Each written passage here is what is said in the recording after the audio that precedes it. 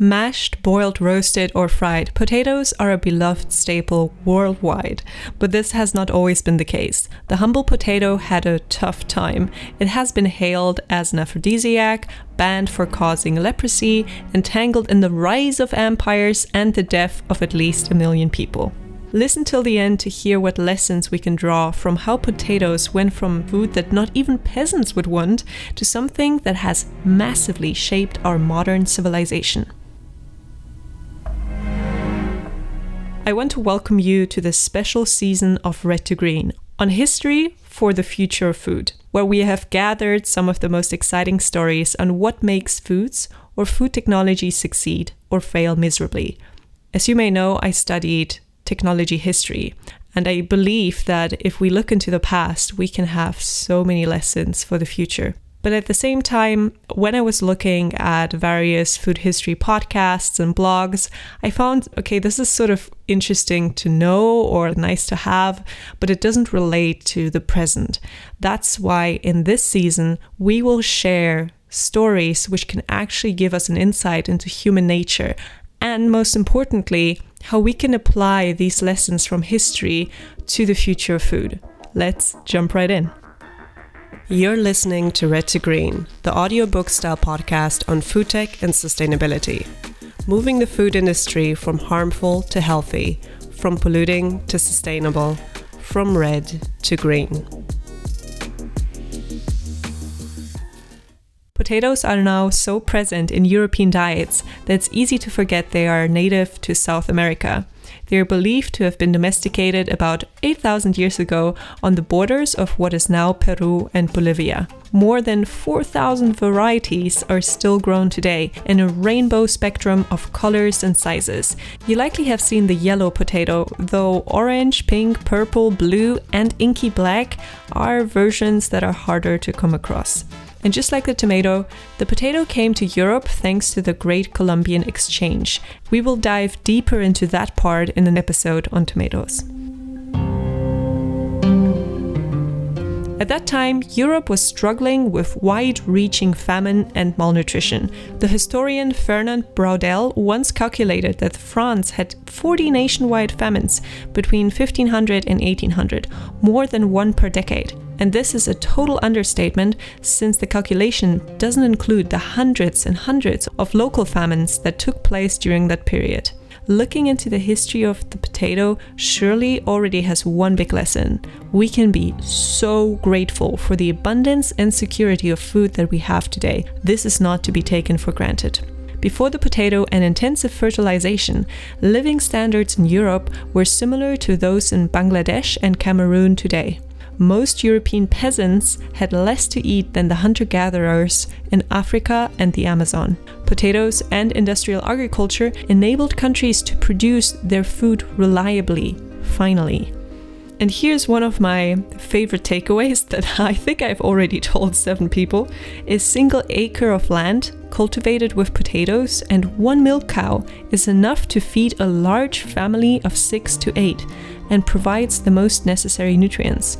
You couldn't pull that off with wheat or any other cereal. You would actually just need 1 acre of potatoes, I mean, if you're just one person, way less, and a cow, to just keep living and just be pretty fine. Potatoes provide the most nutrients per acre compared to most other crops. But between the arrival of the potatoes in the 1500s and their adoption, 300 years passed. Instead of saving lives, the potato was shunned. People regarded it with suspicion, distaste, and fear, a decision that cost many lives. So how did potatoes develop from being pigs' food to laying on the plates of the rich? This is a fascinating story that involves some clever maneuvers by some clever people that we can learn from. Again, as we will see in an episode with tomatoes, there was a fear of potential health issues, and religion as well as mental associations played a significant role. The potato had some serious branding problem. It was not mentioned in the Bible, so some clergymen argued God has not meant people to eat them. Secondly, herbalists believed their appearance showed what diseases they could cause or cure. And well, let's be frank, potatoes would not win a beauty contest. They were believed to cause leprosy.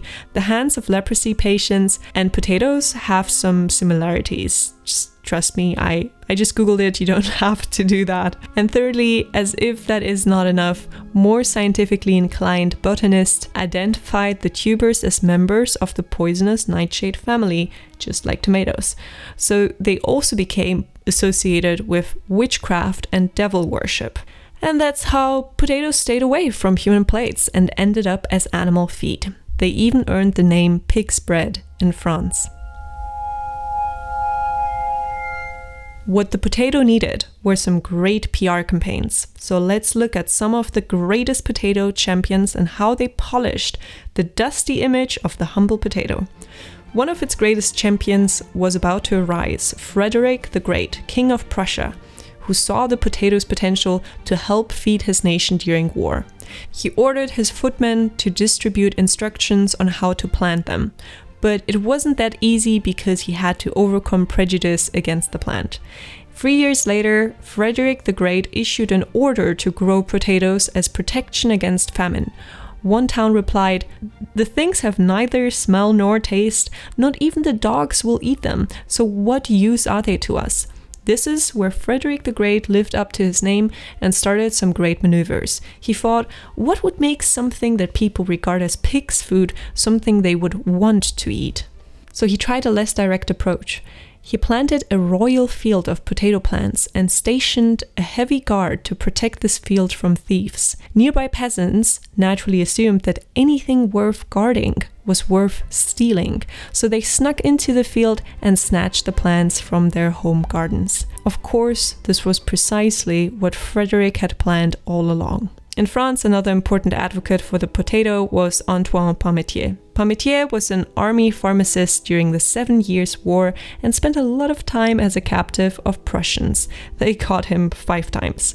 In France, potatoes were best considered suitable for animals and had been banned in some areas due to the fear of leprosy. During his prison time, Parmentier had no other choice than to eat potatoes, and he was surprised about his excellent health upon release. This convinced him that potatoes are pretty damn terrific, as they are. Parmentier dedicated himself to the study and promotion of the tuber. He even lost his job for it. A religious group pressured him out of his position at the hospital for growing the unholy roots in their test garden.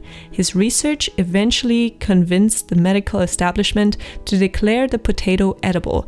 In 1771, a paper from the Faculté de Paris testified that the potato was not harmful but beneficial, and the bans were overturned in 1772. But a public institution stating this was not enough to overcome suspicion. Louis XVI lifted grain price controls, so bread became very expensive. This was the start of the Flour War, with more than 300 civil disturbances. Parmentier believed that if France grew potatoes, they wouldn't need to fight over bread. To make potatoes a more popular choice, he made a smart move.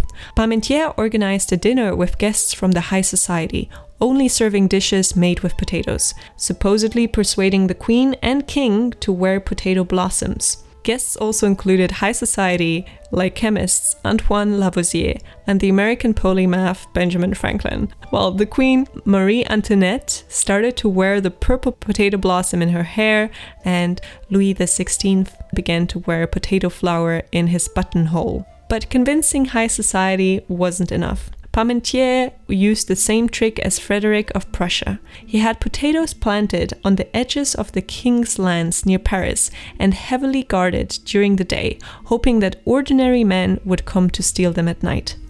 The elites and military strategists of the time soon noticed that the easily grown potato could provide nutritious food. In the 18th century, scientists hadn't agreed on a language for vitamins, proteins, and minerals to compare nutritional values. Instead, they observed that people who ate potatoes were more robust and more energetic than people who stuck to the usual diet.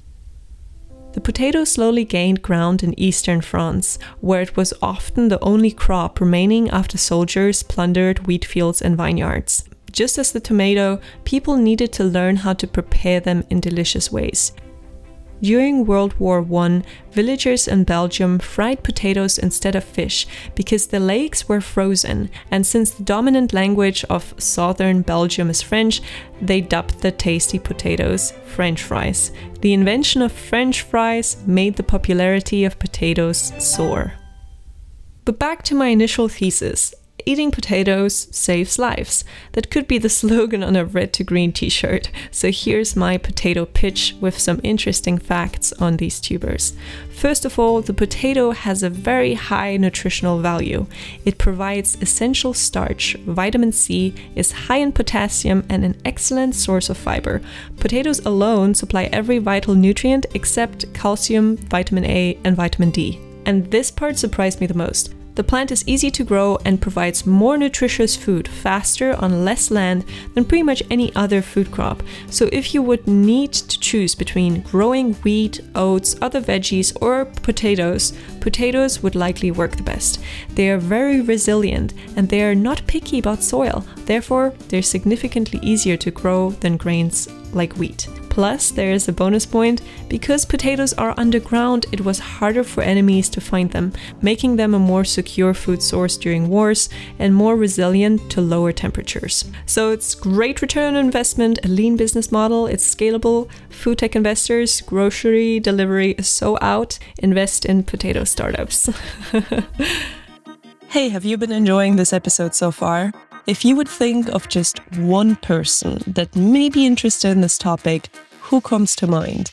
In whatever podcast app you're listening, you can click on the share button and send them a direct link. If you do this now, it maybe just takes 30 seconds. It's a small gesture, but helps us a lot. So we can keep producing future seasons that you can enjoy for free. Thank you for supporting Red to Green. Now back to the episode. Let's look a little bit into how the potatoes were actually domesticated. Many wild potatoes have a strong bitter flavor, for example due to solanine, which serves to defend the plants against fungi, insects, and us humans. Solanine is a toxin that in high doses causes headaches, vomiting, diarrhea, and even paralysis or death. Moreover, the early Andean varieties had difficulty adjusting to Spain and other parts of mainland Europe because they were initially domesticated in the equatorial region. The potato plant was used for regular days with 12 hours of sunlight. Well, sorry, the only thing we can deliver reliably here in Germany is 12 hours of medium dark grayness or crazy heat and sun for a month of the year. So the European long summer days confused the potato. I love the phrasing of this, to confuse a potato. If you ever want to do so, now you know how. The confused potatoes didn't grow during the warmer months. Instead, they started in autumn, just in time to soon be hit by frosty early winter days. For a couple of decades, planting in mainland Europe was relatively unsuccessful. However, potatoes contain enough vitamin C to prevent scurvy, and sailors returning to Spain who had them in their rations spread that knowledge. Fishermen spread them to Italy and Ireland by the early 1600s. Ireland had good conditions with its cool but frost-free fall. A century of farmer selections produced a variety that was more adapted to the local climate and less poisonous. But solanine is still present in the leaves and shoots of plants and builds up in the roots when they start to grow. This is really interesting. I actually didn't know that before, but this is why potatoes should always be stored in the dark, and any that do begin to turn green or sprout should be kept away from your dinner plate. Compost them or dig them into an available flower bed instead. Anyway, production issues were primarily out of the way, and PR stunts in Prussia and France had helped to polish their image. So is it a happily ever after? Wherever the European diet expanded to include potatoes, farmers were able to produce much more food. They also gained protection in several ways against the catastrophe of grain crop failure, armies plundering the grain stores, and famine usually resulting from that. No army would stop on its way to dig up tubers, or at least most of them wouldn't bother. People in potato growing areas became taller and healthier and more numerous. As the Industrial Revolution began to kick off, the surplus population and potatoes migrated to urban areas. The potato's convenience, cheap, storable, and quick and easy to cook, made it a typical food for the industrializing society.